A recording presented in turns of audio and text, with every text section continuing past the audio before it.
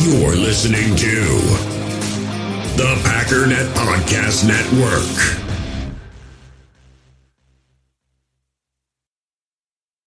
Why take one vacation with the family when you could take all of them? With Royal Caribbean, you don't just go to the beach. You visit a private island and race down the tallest water slide in North America. You don't just go for a road trip. You ATV and zip line through the jungle. You don't just go somewhere new. You rappel down waterfalls and discover ancient temples. Because this isn't just any vacation. This is all the vacations. Come seek the Royal Caribbean. Ships Registry, Bahamas. This episode is brought to you by Hyperice, the leader in advanced warm-up and recovery technology. They have tons of innovative products, like Venom-heated wearables to help soothe sore back muscles, Normatec compression boots to speed up recovery and increase circulation, and Hypervolt massage guns to improve mobility. Loved by athletes like Naomi Osaka and Erling Haaland. Try them yourself. Get 10% off your order with the code MOVE at Hyperice.com. It is time. It is time. They can't beat the Packers. No. Are you crazy?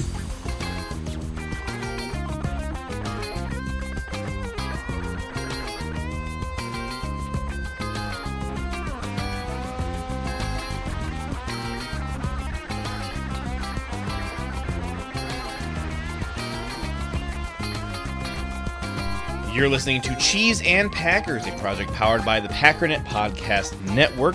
I'm your host, JJ Leahy. Follow me on Twitter at JJLAHEY to stay up to date on all things Packers or to submit questions for this show. Man, what an exhilarating win over the Cowboys. You know what?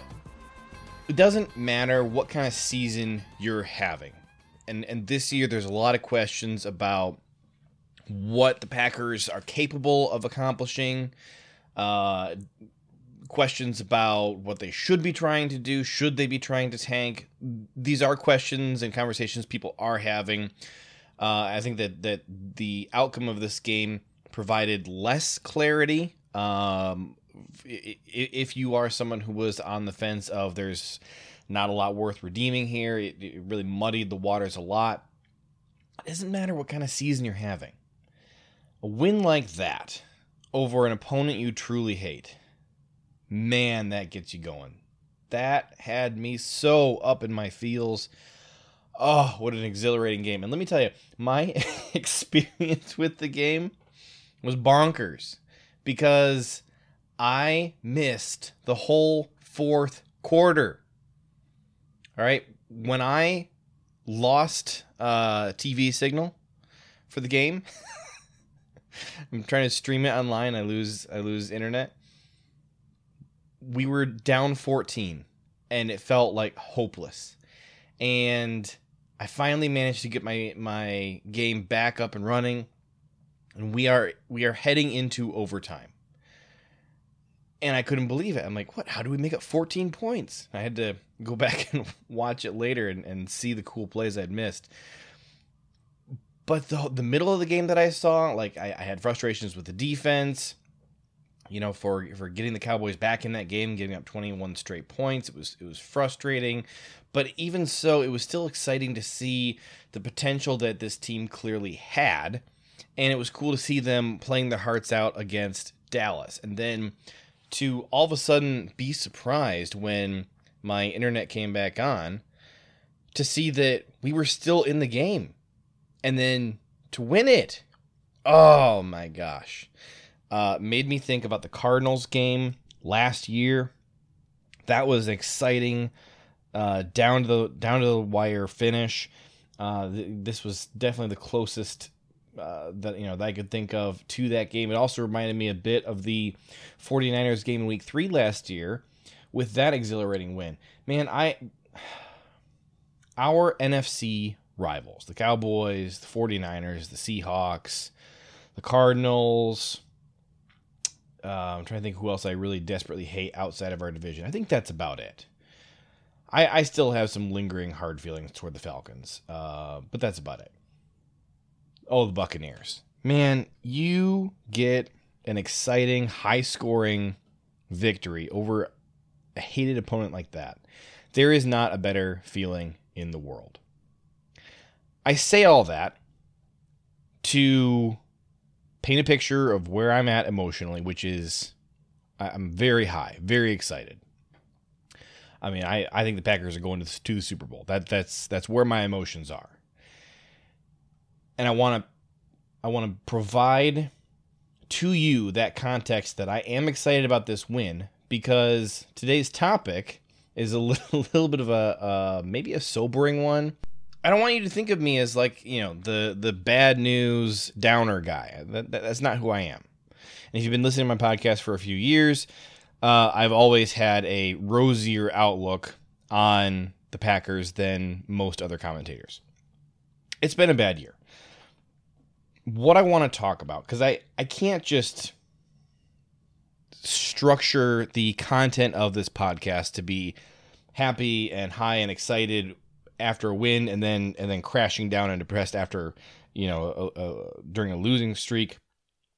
I have to react to what I think the team is as a whole and, try and find that happy medium and balance that out.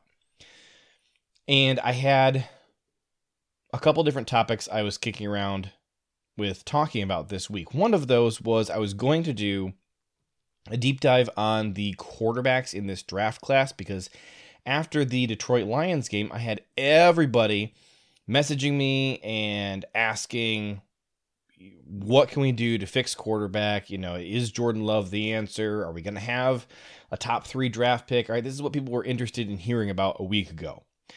Rodgers played one of the better games that I have seen from him in a few years. He had it, his entire heart and soul was poured into this game. And you can see it on the plays where he's run blocking for Aaron Jones. He's throwing his $50 million shoulder into a defender to break a couple extra yards for Aaron Jones. He wanted to beat Mike McCarthy so bad. And seeing him play like that and realizing, yes, he definitely still has that in him, and seeing how well the offense was humming along, man, not only do I not have any interest in talking about draft quarterbacks today, I don't think anyone wants to listen to that. There may come a time later in the season where that does become appropriate again. Hopefully not. Hopefully we become one of the top contenders in the NFC. But I'm not doing that topic. Not today. The backup topic that I have been kicking around for a while was I wanted to compare how guys' levels of play have changed from 2022 going back to 2021 and see where are the problems coming from on the team.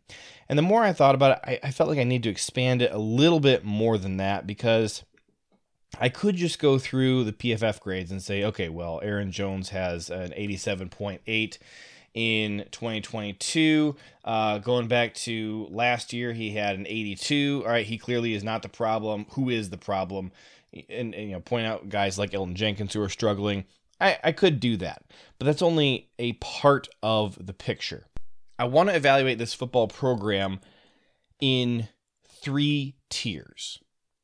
And I got the idea because I heard Ryan Day, the head coach of Ohio State, talking about how he evaluates problems with his football team, that he evaluates them in 3 tiers. If he sees a problem, like, for example, their run game has been struggling this year, he evaluates the situation and says, all right, is the problem with the player?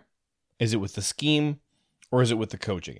And when he said that, I got really excited. I think he was talking to Kirk Herbstreit when he said that, but I got really excited about the idea of evaluating the Packers roster through that lens. So I'm going to, since I'm not a coach, I'm going to try and differentiate what it means when I label a problem as being with the coaching. So we have, is the problem with the player?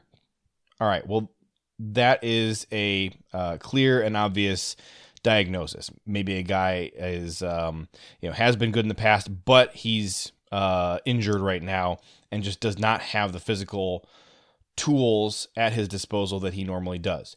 Maybe a guy is just getting older. Maybe this job is being done by somebody who wasn't here last year, and this new person is just not as talented. Maybe the job is being done by a young player who still has some developing to do.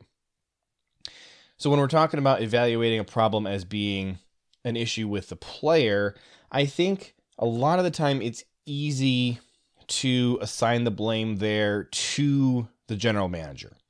There are exceptions. Let's say that you have a position where, and I'm trying to think, even if there is a spot on the roster where this is a perfect example of it, I'm not really sure there is.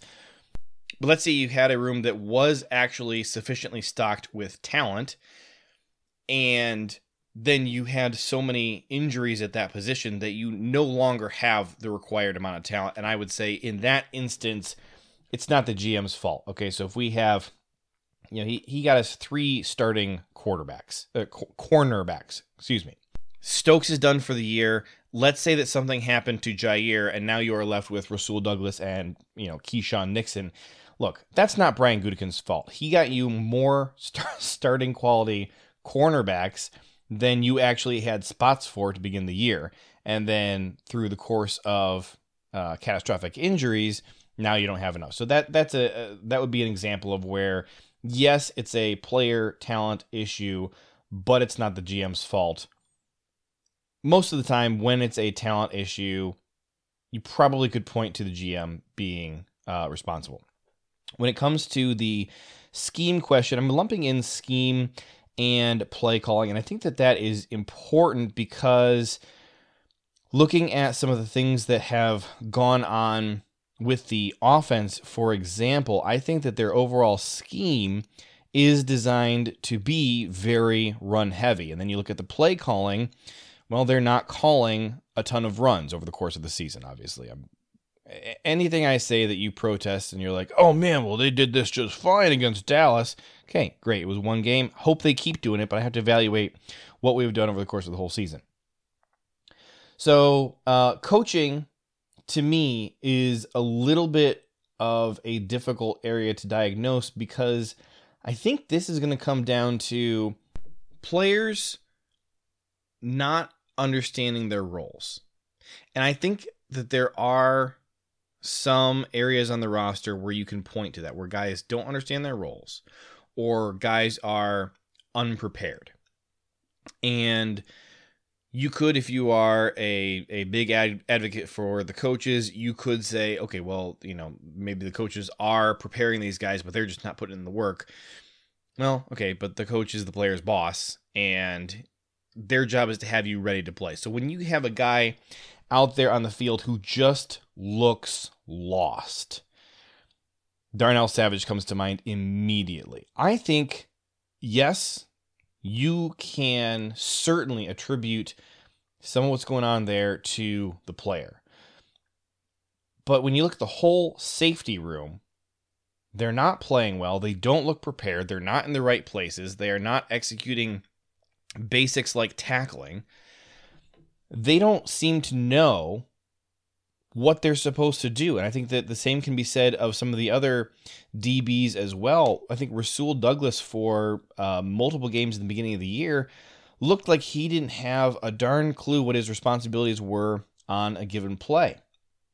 Sammy Watkins against the Lions ran a couple of routes that made absolutely no sense. And you're looking at that and you're going, either this guy is an idiot or his coach did not have him properly prepared to play well. So since the season has not gone very well to date, despite having one good game so far, there is a lot of blame to go around. So I do want to start on offense. Let's look at the quarterback position.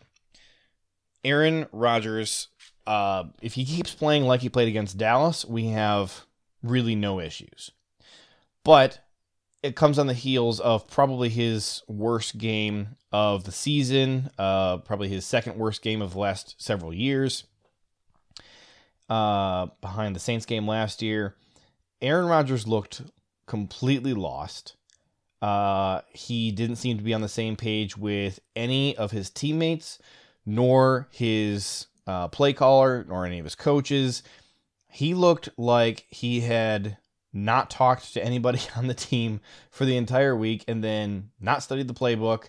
And then on top of that, taken his injured finger and smacked it on the coffee table a few dozen times before the game began. That's what he looked like. We haven't seen enough of Jordan Love this season to make any sweeping declarations about how good he is now, compared to in the preseason when I thought that he looked markedly improved over last year, but still had a ways to go. I don't think that you could ever look at a football team that has a Hall of Fame quarterback and a first round pick sitting on the bench behind him and say that this is a failure of the GM to keep the roster stocked. Quarterback troubles right now, not Gutekunst's fault. I think that there clearly are things to blame Rodgers for his play throughout the majority of the season. And the coaching and scheme does not seem designed to be supporting him. He doesn't have coaches who are making him stick to a plan that makes any kind of a sense against the opponents that they are facing. He doesn't have a scheme that has been taking the weight off of his shoulders by creating easy design plays, really taking pressure off of the passing game by running the ball heavily. I think that the play calling and the scheme has contributed to struggles for Aaron Rodgers, and I think that the quarterback coaching he is receiving does not seem to be benefiting him. Jordan Love, if he got a start, I think would provide some context for us to be able to say, hey, look, Jordan Love goes out there and it looks exactly the same or worse than when Rodgers is out there. Okay, probably the coaching and the scheme are even more to blame. Whereas if he went out there and all of a sudden the offense just started working, I think you would point more heavily toward Aaron Rodgers himself being the issue with the quarterback play. And I think probably both are true. We've seen Rodgers miss some pretty easy passes, fail to see some wide open guys, and you look at that and you go, well, I don't really know that that is really a product of the play calling. Probably he would be benefited by having a coach really spend time with him and figure out, okay, why are you missing these throws? Why are you not seeing these guys? What can we do to create a situation and a plan for you that is going to allow you to stop making these consistent mistakes? So I do blame the coaching in large part for the Aaron Rodgers struggles. Now, everything else on the offense clearly factors in here. And you could go the direction of running back. You could go wide receiver. I'm choosing to focus on the offensive line. I think with the offensive line, we should have enough talent here to get the job done, especially when you see guys who are playing at a high enough level not consistently be used in the ways that are maximizing their strengths. For example, we are shifting Yosh Nijman all over the place. Yes, you have a player quality issue in in consideration of Elgton Jenkins is still clearly hurt. David Bakhtiari is still clearly hurt. And I think that Goody probably could have and should have done a better job stocking this room with talent for 2022. The offensive line has been a massive problem for the offense all year, with the exception of one or two good games. And I don't know that it's super surprising, because I was extremely concerned and talked about it frequently on all of my podcasts in the offseason about the tackle depth. All right, we don't really have a right tackle. And the names that were thrown out there were Royce Newman, Yosh Nijman, Elgton Jenkins, And I had pushbacks on all three of those and said, I don't think that what we have is actually enough to get the offensive line play that we need. Now, maybe it's going to work out great for the second half of the season, but you can't deny that for the first half of the season, the offensive line has held the offense back. When you are playing the guy that you want to be your right tackle at left tackle half or more of the time because David Bakhtiari can't play left tackle full time, all right, I'm sorry. That is a failure to supply enough talent to this offensive line. You knew David Bakhtiari was not fully healthy. You knew he had issues. You knew Elgton Jenkins was not fully healthy. So to then say, well, our plan is Yash, and then hopefully we'll find somebody else as well to be our second tackle. And the result is you're bouncing Yash back and forth from left and right tackle for a lot of the season. That is a failure on the GM. I think it's also an issue with the coaching. We moved Steno to offensive coordinator. Luke Butkus is our full-time offensive line coach.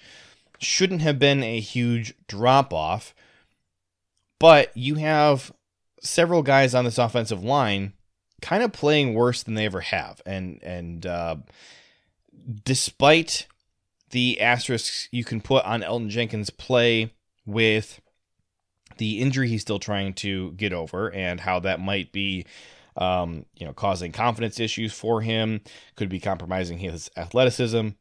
Despite those asterisks, he's still making some kind of dumb mistakes. And he's also being played or was being played when he was at right tackle at a position that he really has not ever played before. And I don't think that there was any point in time in the offseason where I ever voiced any support for playing Elgton at right tackle. I thought that was dumb from the beginning. I was very vocal about saying, I don't think that that's best for Elgton Jenkins, and I don't think it's best for the Packers to have him playing right tackle, not this season. He has not done it for us. We don't know for sure he can do it just because he has been good at multiple other places on the offensive line. We don't know that he can just flip a switch and go start playing right tackle and will be anywhere close to as good as he was at left tackle. It is a different position. It's also a position that requires a lot of athleticism. We think he's going to be compromised because of his injury. I'd rather have him playing at guard if he is playing. All right, these were all concerns that I was very vocal about. And the Packers coaching staff decided to go ahead and do it anyways, and it really didn't work. For the whole offensive line, I think that the biggest thing that has hurt them is the constant shuffling around of pieces. There's been a lack of health. There's been a lack of willingness to stick with offensive line combinations to give it enough time to gel and start building some chemistry. They're shuffling around so much, I think it has really hurt the offensive line. The fact that they finally were able to get 2 weeks in a row of the same five guys against Detroit and Dallas, I think was a huge benefit in that Dallas game. Now, I don't know, are Bakhtiari and Jenkins going to be able to turn it around on a short week and go play a Thursday night football game? I think that there is a well over 50% chance that at least one of those guys is not ready to go with just 4 days to recoup. I think that is really asking a lot. So that chemistry might get shaken up again. But I really think that a lot of the issues that we have seen with the offensive line are things that a lot of fans are diagnosing themselves correctly. And even looking at changing up the order of who we have out there, it's pretty plain to see, even for an armchair coach and GM like me, who does not have any qualifications, that Zach Tom is best suited to play at left tackle. And to see that putting Yash out there at right tackle is going to be a massive improvement over what we've been getting from Elgton Jenkins. It took them so long to make that change. I certainly have a lot less confidence in our offensive line coaching than I have in years past. And And then the whole thing is undermined by a lack of talent in that room.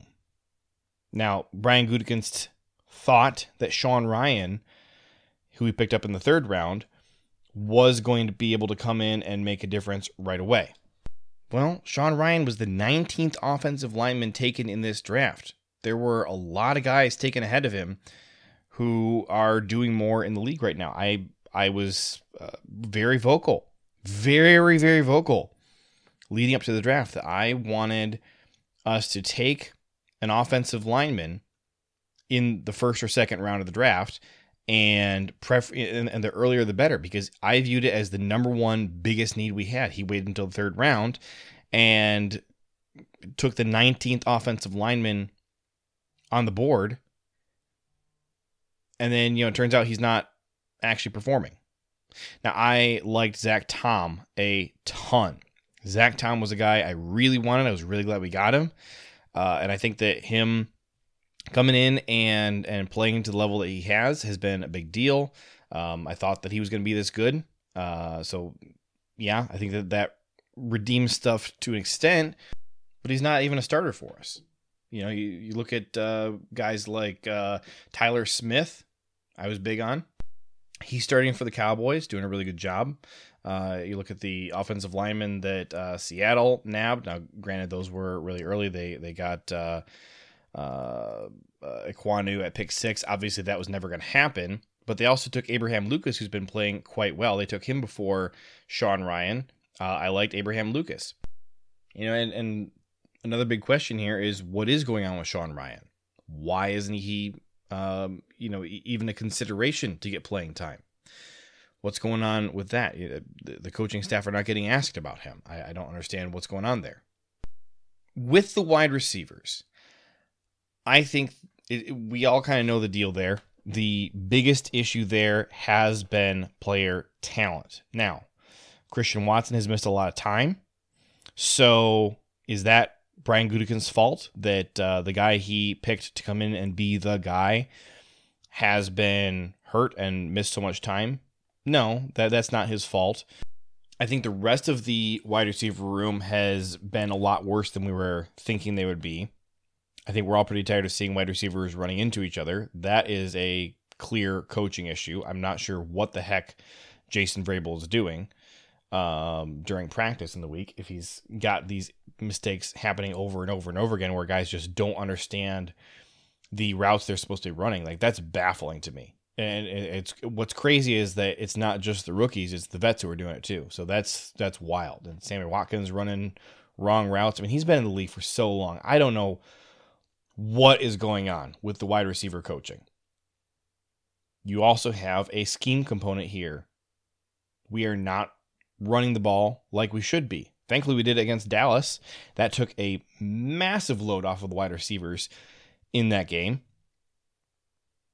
But this wide receiver room was never designed to do what they're being asked to do, which is be the offense.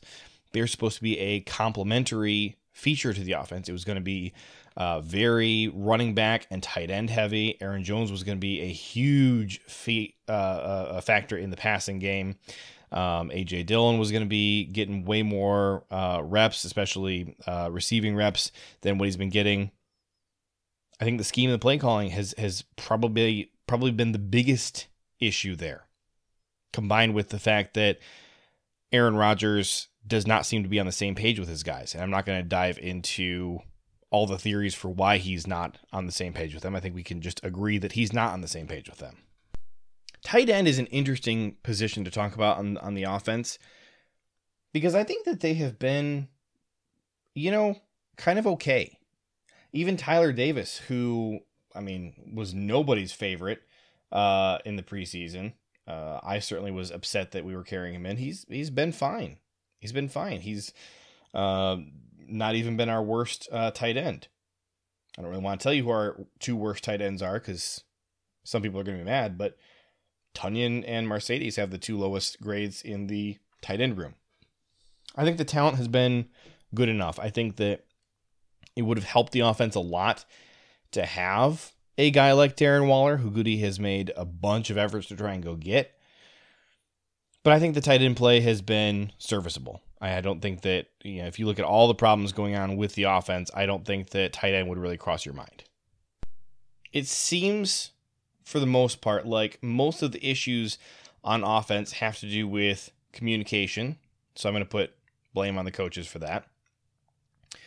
Guys missing time, or just kind of some thin rooms in general, looking at wide receiver and offensive line. Okay, I will blame the GM for that.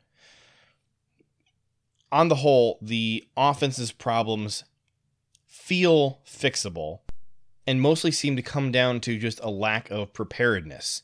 You got a lot of mental mistakes, a lot of turnovers, a lot of guys just not knowing what any of their teammates are doing. And I really do blame the coaching for that. I think the biggest issue with the offense this year has been coaching. And if you're trying to blame the talent level for the issues this year, I would go ahead and highlight that if you're trying to compare the player grades from last year to this year, they are remarkably similar. If you go through the position groups, the wide receivers are worse this year, obviously because Davante isn't there, but the rest of the wide receiver room is actually playing at a higher level for the most part this year than they were last year. Allen Lazard notably has a 68.3 overall grade. His run blocking is suffering, and that kind of drags his grade down. But as a pure receiver, he's got a 73.8. That's a pretty big leap from last year when he had a 63.9. He has gotten better this year by about 10 points. The rest of the wide receiver room is about the same or slightly better across the board, minus the big subtraction of Davante. No surprises there. We knew Davante was going to be a huge loss. Moving on to the tight ends, I think the tight ends are actually better across the board this year with two notable exceptions. One is that Mercedes Lewis has dropped by 20 points from 75 down to 55. That's, yes, it's a problem, but it's also not a surprise. His 75 grade last year was a surprise. The other huge difference is the subtraction of Dominique Dafney. He played 175 snaps for us last year, which was third in the tight end room. He had a 68 overall grade. He's gone, and the next highest grade in the tight end room this year is 59.4 for Josiah DeGuara. So that is, I think, a pretty big loss. I've never understood why they moved on from Dafney. That baffled me at the time and still baffles me now. The offensive line, let's see, the tackles this year, we have had three guys playing significant time at tackle. Obviously, it's Elton, Bach, and Yash. Elton's a 67, Bach's an 80, and Yash is a 64. Compare that last year. You also had, let's see, you had four guys who had any kind of substantial playing time. Billy Turner at 866, graded out at a 67.1. I guess if you're trying to find the replacement for him this year, really it would be Bakhtiari would be the guy you swapped out, because Elton played a half a year last year, and so far he's played about half a year this year. So Billy Turner for David Bakhtiari. So that is a decent improvement. Bach's at an 80 this year. Billy was down at a 67 last year. So I think getting 13 points there from one of your starting tackles is a pretty big boost, and it's coming from your left tackle this year, so that's good. Yash, where's Yash? Yash is at a 64 this year. Last year he was at a 63, so basically the same guy. Elton, pretty big drop-off. Last year he was our highest graded offensive lineman at 82. This year he's at 67, so he has been improving, but no question that the Elton we've gotten this year is nothing like the Elton we got last year.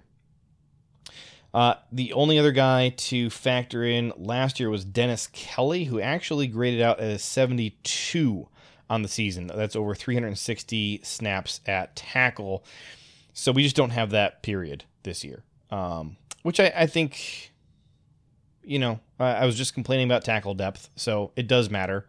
But on the whole, I think the tackles are equitable enough this year, especially when you look at the getting Bakhtiari back, and he's played 370 snaps so far.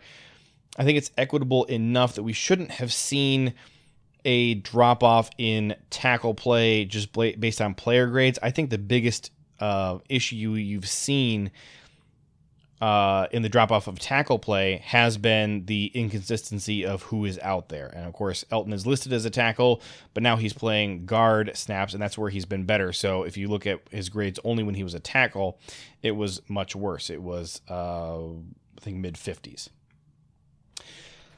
So the other two things to talk about on the offense are Aaron Rodgers. He finished the season last year with an 89.4. This year he is at a 79.0.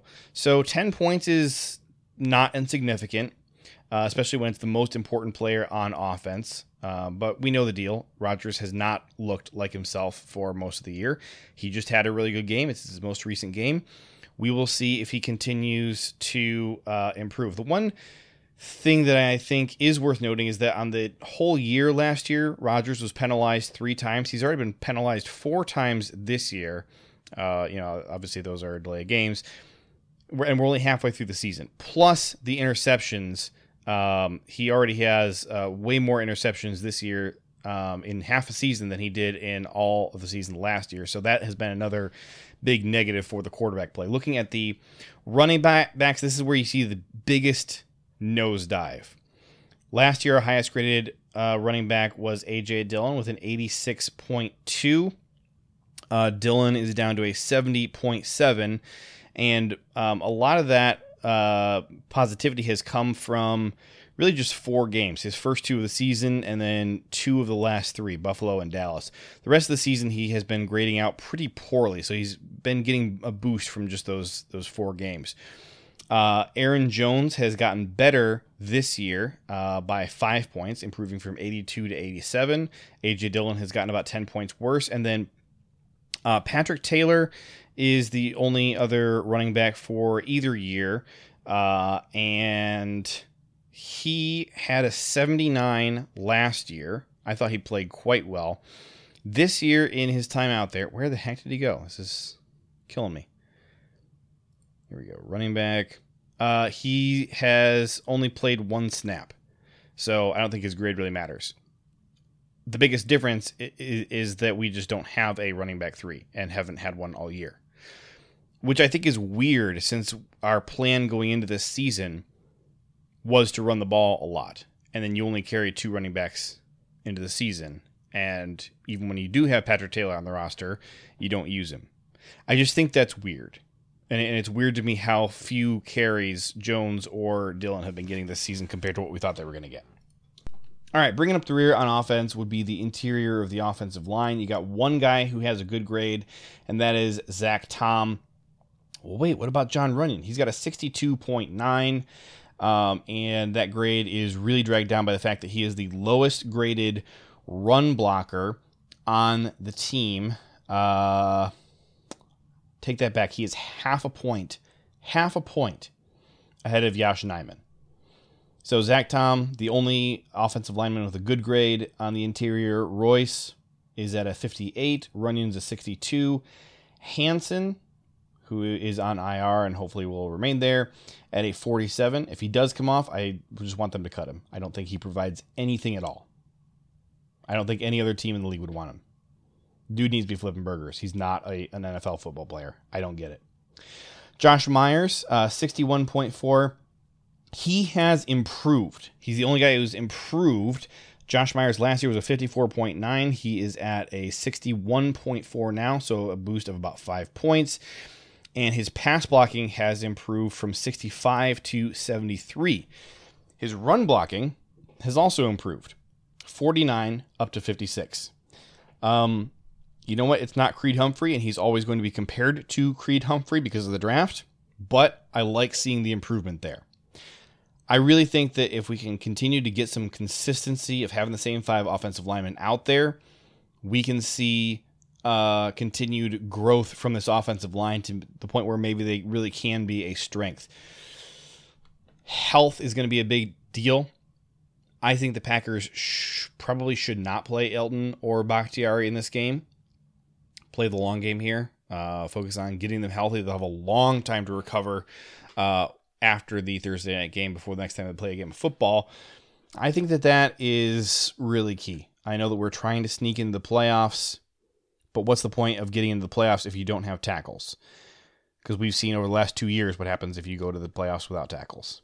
So I would sit them. But I'm not a coach, and like I said, I don't have a ton of faith in our offensive line coaching at the moment. So we'll see what they decide to do there. Why take one vacation with the family when you could take all of them? With Royal Caribbean, you don't just go to the beach. You visit a private island and race down the tallest water slide in North America. You don't just go for a road trip. You ATV and zip line through the jungle. You don't just go somewhere new. You rappel down waterfalls and discover ancient temples. Because this isn't just any vacation. This is all the vacations. Come seek the Royal Caribbean. Ships Registry, Bahamas. It's only a kick. A jump. A block. It's only a serve. It's only a tackle. A run. It's only for the fans. After all, it's only pressure. You got this. Adidas.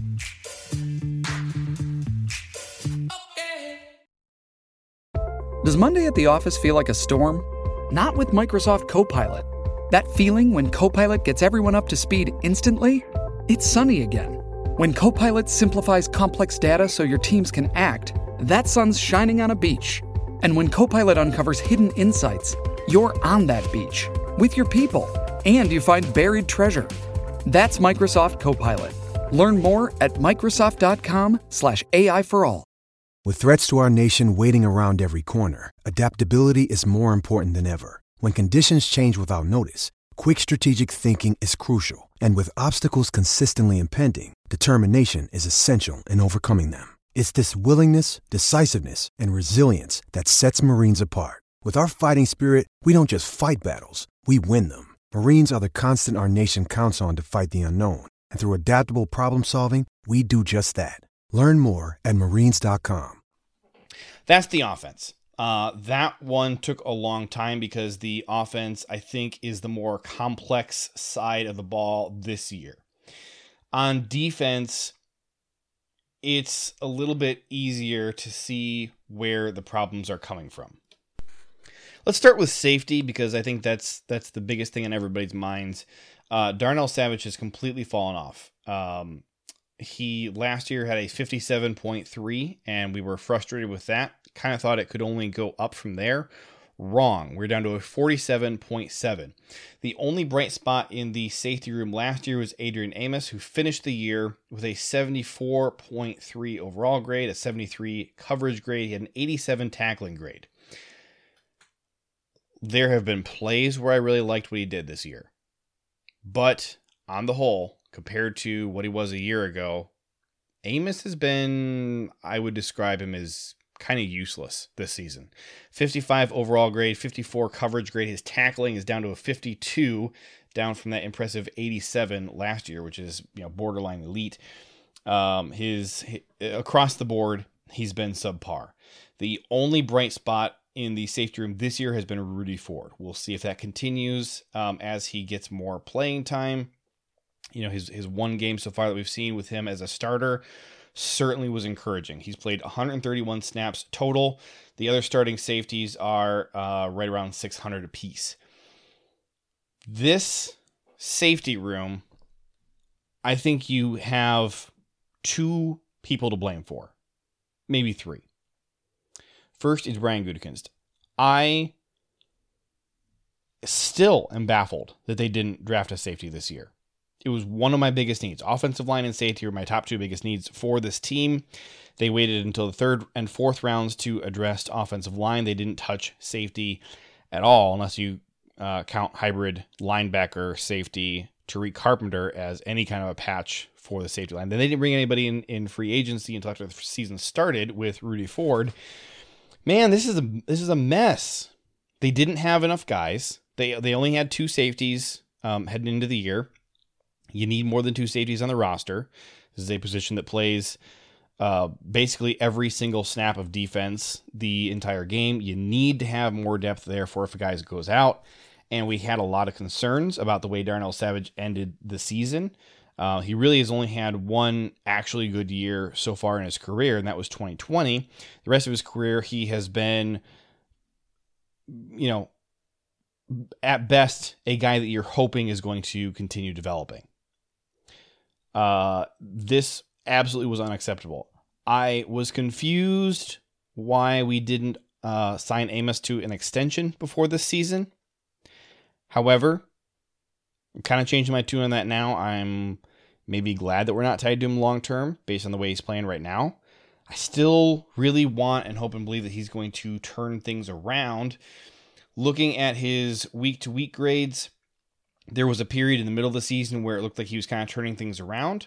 Unfortunately, he's going backwards. His last really good game was week 6 against the Jets, where he posted a 73 grade. Since then, 66, 40, 64, 56. I don't know, man. I'm losing faith that he's going to turn it around. He's a bit of an older guy. Maybe, at almost 30 years old, it's just catching up to him. I don't know. But the safety play has been abysmal. And I'm just going to point a finger also at Ryan Downard, our new safeties coach. It is unbelievable to me that our safety play this year is worse than it was a year ago when we literally did not have a safeties coach. No safeties coach in 2021. We hire a guy and the safety play gets worse. I'm sorry, man. He's not doing his job. I'm not saying he has to be fired, but his bosses, looking at Joe Barry, looking at Matt LaFleur, they need to have a way closer eye on what the heck is going on there and get involved and figure out what the plan is to turn this around. And Goody has brought in Jonathan Abram, who I don't think we're going to get anything out of, but I was still glad that we went out and got him. He brought in Rudy Ford, who has been a smashing success. If Amos starts playing better and Rudy Ford continues playing well, I think that your safety problems are patched up enough to the point where it's not going to cost you games. But Darnell Savage has been a problem. We'll see, if this full-time switch to slot corner really does help anything. He graded out, 4th worst of the season this past week. So over the last 4 weeks of the season, really, actually, we'll go back 5. Going back over the last 5 games, 64, 74, 51, 60, and then in the slot corner, back position, down to a 55 again.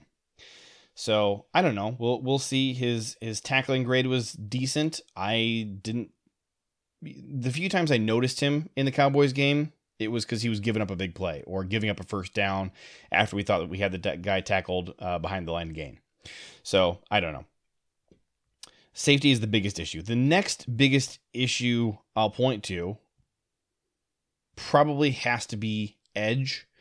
And again, I'll just say this is an issue where I'm going to point the finger at Goody, because we came into the season with pretty much just Preston and Rashawn and then Kingsley.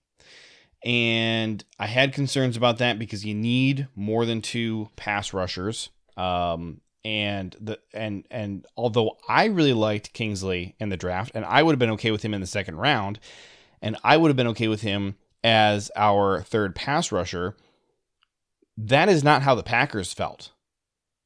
That's not how Goody felt. He waited until the back of the 5th round to take him. He was not super high on him as a prospect. He had the opportunity to draft him and traded out of that pick, and then the guy still ended up being there, and that's when he took him. And the coaches were not giving Kingsley a lot of time in the preseason on the first string defense. We're not giving him any kind of opportunities that would suggest that they had any confidence in him. So although I liked Kingsley and I thought he was good enough, and although it looks like he probably is and is becoming that, I don't know how the Packers could go into this season saying, well, we have 2 guys and we got a 3rd guy we don't really believe in, but those 2 guys are going to be enough. I don't think that's the case. I think you need 3 guys. And now with Rashawn, you got this plus minus. Rashawn is out and Kingsley seems to be stepping up and kind of, becoming a dude. Well, you're down to just 2. Like, do we actually think that Jonathan Garvin is the answer here? He's got a 51 overall grade, 46 in run defense. The one thing he does well is tackle. He's got an 80 tackling grade. That's second highest on the whole defense. Hooray, I'm glad that he can tackle well. But he's also only played 111 snaps. That is less than half of what Kingsley's getting. Just over half. Just over half of what Kingsley's getting. It's like 50.001. Now you couple that with Brian Gutekunst expected Preston to have a down year. That's kind of what he told us. That he was not expecting a banner year from Preston. So you got Rashawn, who you think and hope is going to be the best in the league. And I think he really was on that course for a good portion of the season before he got hurt. You got Preston, who you were expecting to have a down year. And turns out you were correct. He has had a down year. His tackling grade is, let's see, it's not technically the worst on the team. It is the worst of any starters. And it is the worst by far of anybody on the team getting any kind of significant snaps except for TJ Slayton. And Rashawn has 378 snaps. Slayton has 189. That 31.9 tackling grade is abysmal. So I have questions about why the coaches are not helping Preston do a better job of tackling. Most of the rest of the defense has overcome their tackling woes, but the edge room really has not. So Kingsley is a very good tackler. He's got an 80.7 tackling grade. Jonathan Garvin. Oh, you know what? Earlier when I read Garvin's tackling grade, I was looking at Kingsley. So Garvin's a 74. Thankfully, he still is a good tackler, so my point can kind of still stand. But extra props for Kingsley because he's the guy with the 80 tackling grade. Those are the only 2 edges on the roster who are doing a good job of tackling. Ladarius has only had 19 snaps, but he's got a 21.7 tackling grade. Rashawn had a 44.9. That was the only area of his game that was a big problem, and it was a big problem. And then Preston's sitting at 31.9. So when the whole room is struggling at something, I do point my finger at the coaches. So what's the guy's name? Rebrovich. Is it Jason Rebrovich? I think that's his first name. Our new edge coach. I have an issue with him that your entire position group is struggling at tackling. So get that cleaned up. Now the cornerbacks have been, I would say, a pretty big problem, and I am really inclined to blame the scheme. I think that's my biggest beef. I don't think you're seeing a ton of the same mistakes being made over and over and over again with the cornerbacks, so I'm not really inclined to blame the coaching in terms of how they're being prepped throughout the week. And we know these are talented players. I'm not frustrated with Gutekunst for how he stocked that room.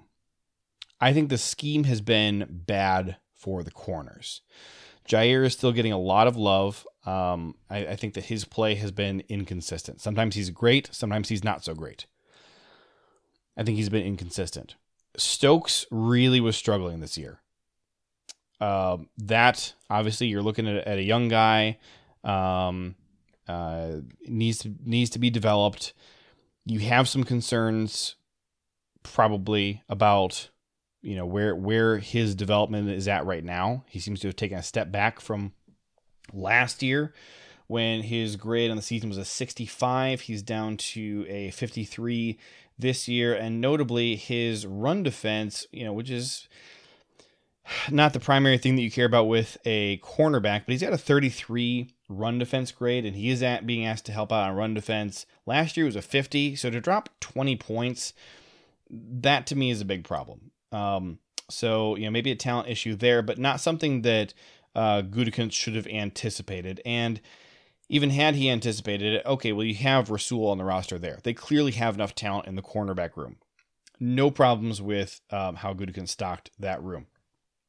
He also has other guys in that room like Keyshawn Nixon, who I really liked as a slot corner option. Right now we're doing an experiment with Darnell Savage in the slot. I would not be opposed to seeing Keyshawn go play a full-time role there in the slot for, some of the rest of the season and see how that goes if the Darnell Savage thing doesn't work out.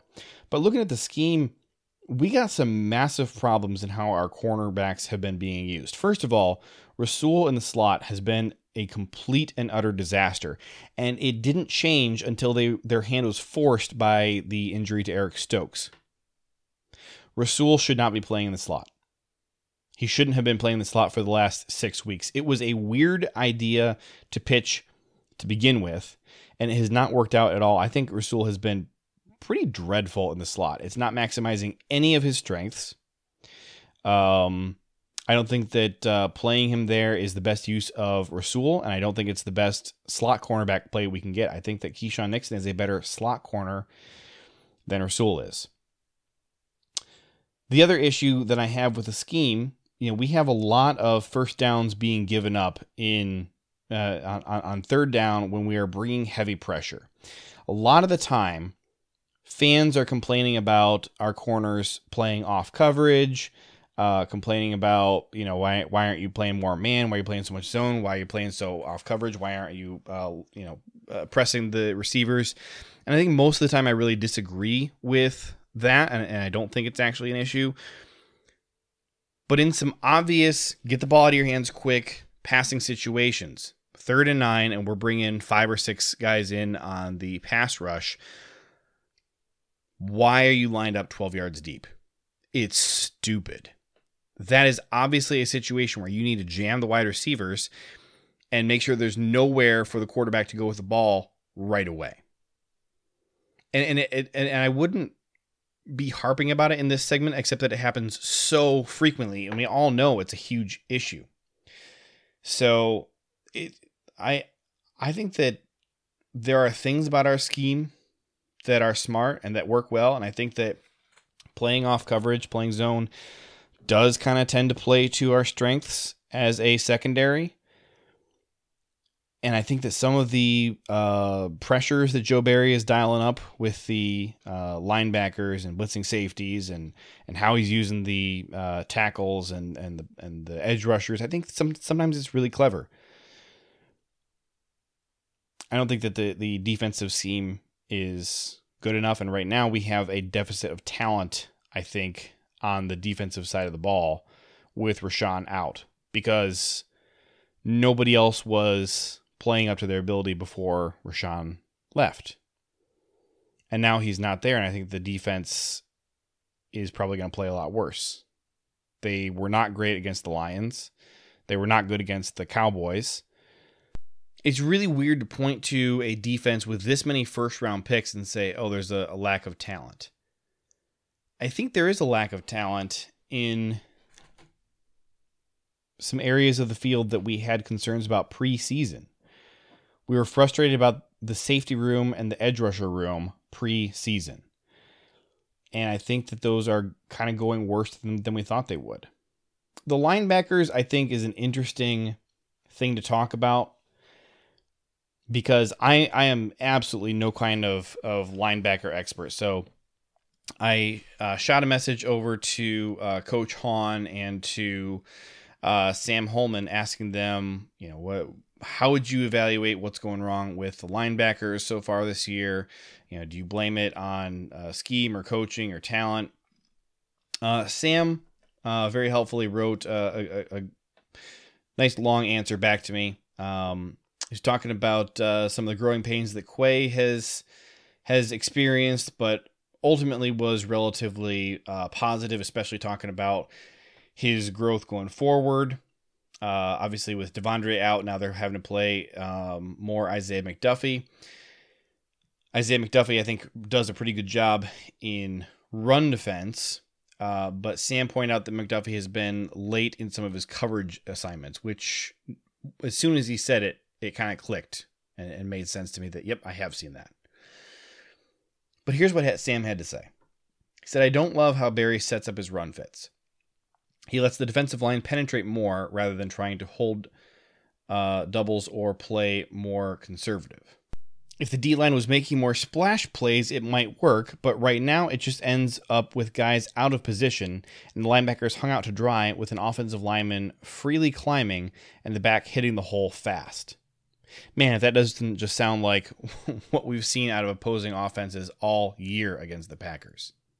I think the Packers have a decent guy in McDuffie.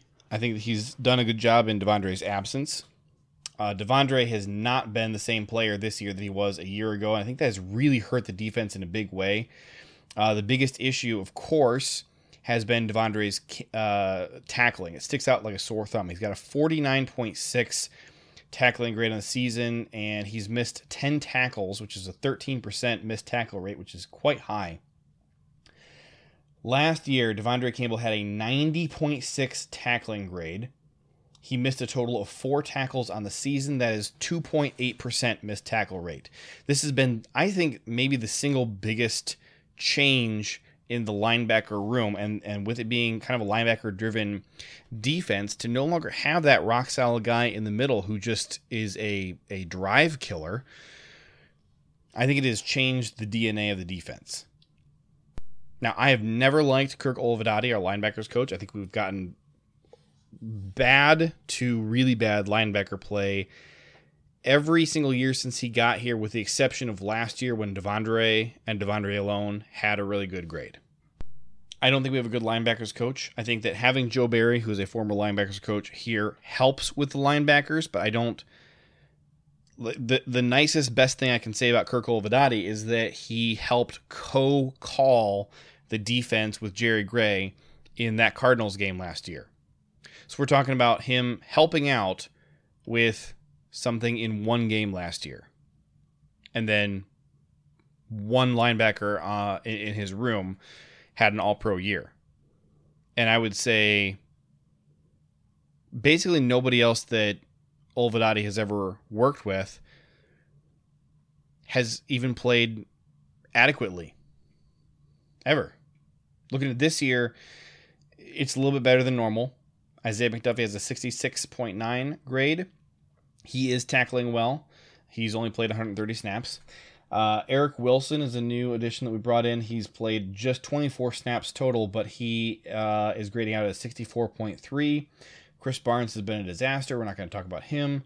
Quay Walker, young guy. You can make a lot of excuses for his play. I think that he is playing better the longer the season goes on, but he's struggling. Just because there are valid excuses for why you're not good doesn't mean you're going to become good in the future. I think coaching is a problem with the linebackers. I think that overall, I'll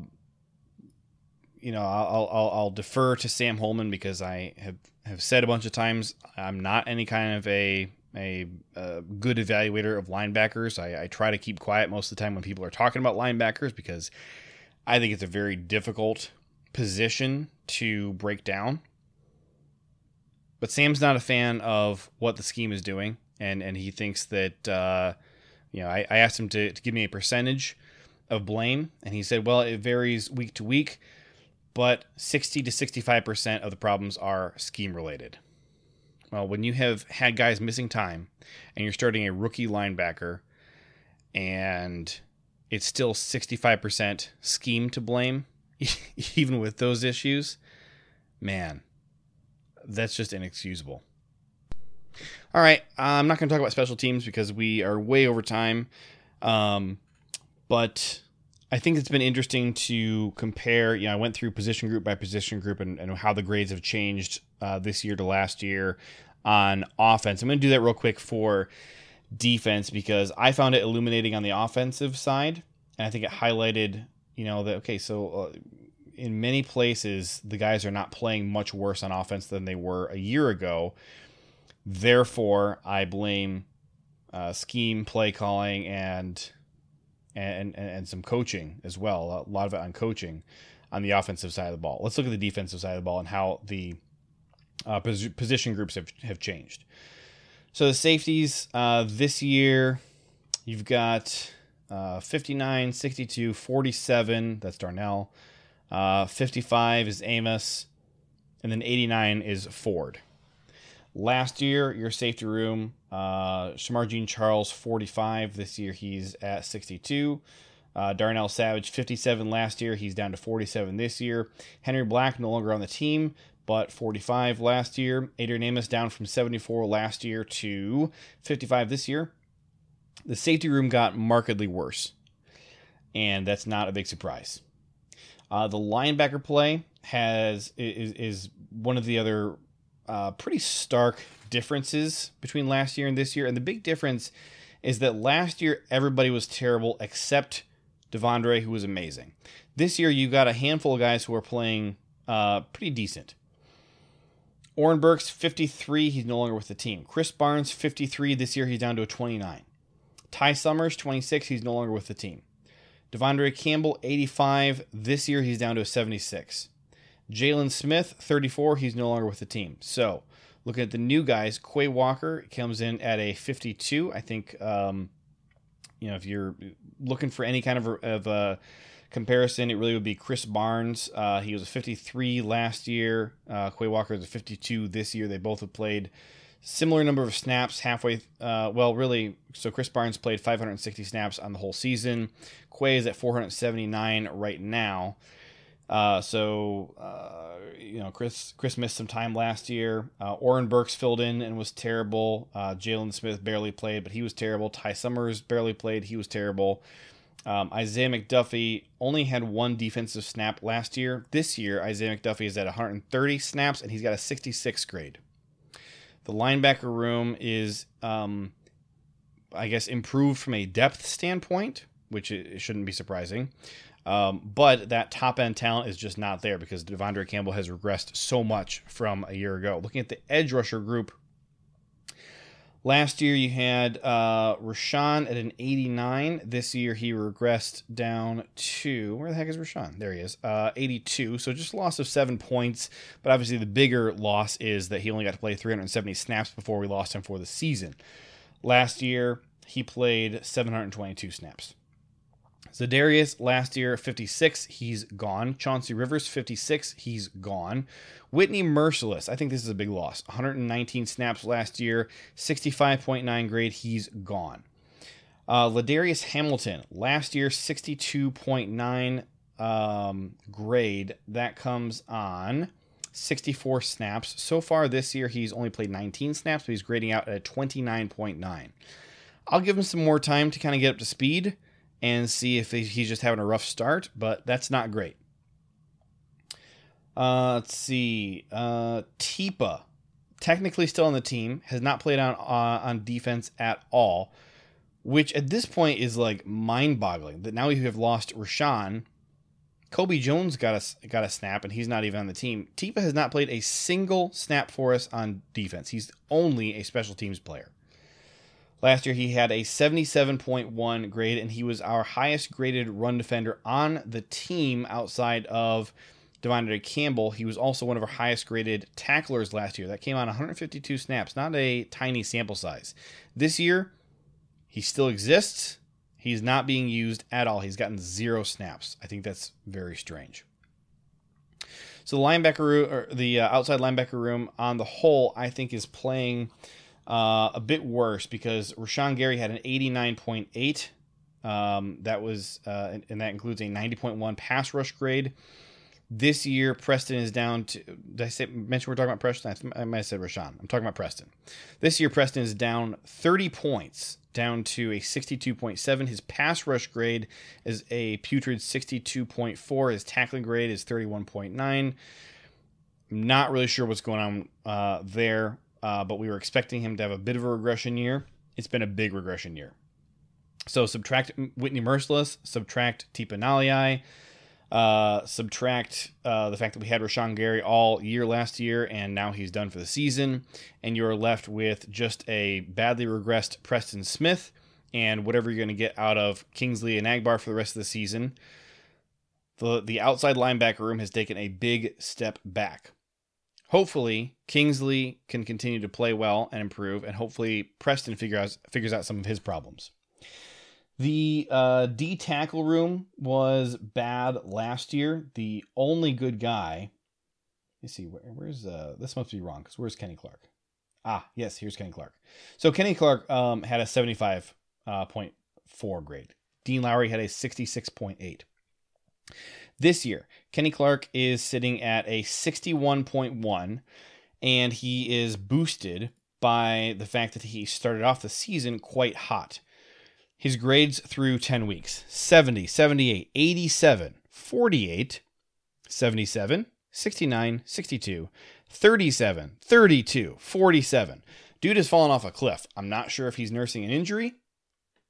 I'm not sure if he's just not feeling it, but we're not getting anything out of him.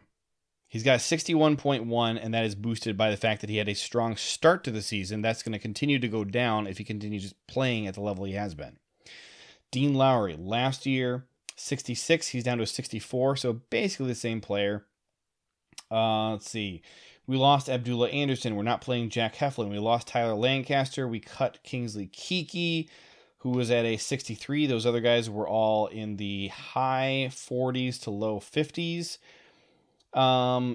The additions we have made are Devontae Wyatt, who's grading out at a 66 on 81 plays. TJ Slayton, I don't think I touched on, but Slayton last year had a 52. This year he's got a 52. He was a 52.8 last year. He's a 52.6 this year. So huge change from TJ Slayton. My goodness, what's going on with his offseason routine if he's changing a whole 0.2 points. But Jaron Reed is the obvious big addition here, along with Devontae Wyatt. Jaron Reed, 426 snaps, 63.1 grade. If you're looking at who that would have replaced last year, it's basically a combination of Kingsley Kiki and Tyler Lancaster. You kind of mush those two guys together, and you got Jaron Reed, and he's grading out about the same as those two guys were last year. So Devontae Wyatt is an addition to this this defensive tackle room, but Kenny Clark is playing much worse, and I think that's the biggest difference you're going to see on the interior there. And then the cornerbacks basically playing worse across the board. Kevin King actually graded out quite well last year. He was 71 overall, 72 run defense, 78 tackling, 74 pass rush, and 68 coverage. He did quite well for us on 311 snaps last year. We didn't bring him back. Nobody signed him. Rasul Douglas has regressed from a 74 to a 68. But, I don't know. We're not getting the same benefit out of him. The big thing last year was that you were benefiting from his ball hawking opportunities. He had a lot of pass deflections. He had a lot of interceptions last year, and he's not providing any of that. And this was the big question: was if he continues to play at the same ability that he did a year ago, but he's not generating those turnovers and those crucial pass breakups that you were getting a year ago, is that loss going to be felt? And the answer is clearly yes. I also think that although PFF is grading him about the same in the slot as they did on the boundary a year ago, I'm just going to tell you that for me, the eye test doesn't pass. He's I think very clearly physically outmatched in the slot, going up against these small, speedy guys. You're seeing some benefit from him when he's trying to cover a tight end. That's like the one change. It is nice to have a big body guy in there when he's covering a tight end, but the slot corners have been able to kind of do whatever they want. Most notably, in the Vikings, Jets, and Giants games, we were just getting killed, absolutely killed over the middle. And Rasul is supposed to be a part of the solution to that, and I don't think he was at all. So I really think that, on offense, you got scheme issues and coaching issues. On the defense, I'm largely, just saying, look, the level to which guys are playing has regressed a lot this year compared to last year. So I do blame the scheme since it's affecting the entire roster. I do blame coaching in a couple of specific position groups like edge and safety. and linebacker. So really basically just not corner and not defensive line, basically where we're not picking problems with the coaching. But then there's a couple spots as well, safety and edge, where it really is a talent issue. So the defense is a mess, man, and they have way too many first round picks on that defense to be getting this kind of production from them. I have more concerns about the defense moving forward than I do about the offense, just mostly based on how the Dallas game went. And that's the most recent information we have to try and evaluate this team. So I hope that you found this as informative and as enlightening as I did. I wasn't really sure what I was going to find when I went through and analyzed where the team is better and worse than they were a year ago. What are your thoughts? Were you surprised? Is this kind of what you were expecting, or were there some things in there that kind of blew your mind? I'm going to get out of here. You guys have a fantastic day. Don't forget to follow me on Twitter at JJ Leahy. And if you enjoyed this show, please consider becoming a Patreon supporter. Patreon.com/JJ Leahy, Lahey. I know times are tough, and certainly some supporters who have been around for a while who are not able to currently meet those obligations. I get it, but if anybody out there is a fan of this and wants to help continue to make this show possible, I would greatly appreciate it. So thank you very much for listening, and I'll talk to you guys all next week.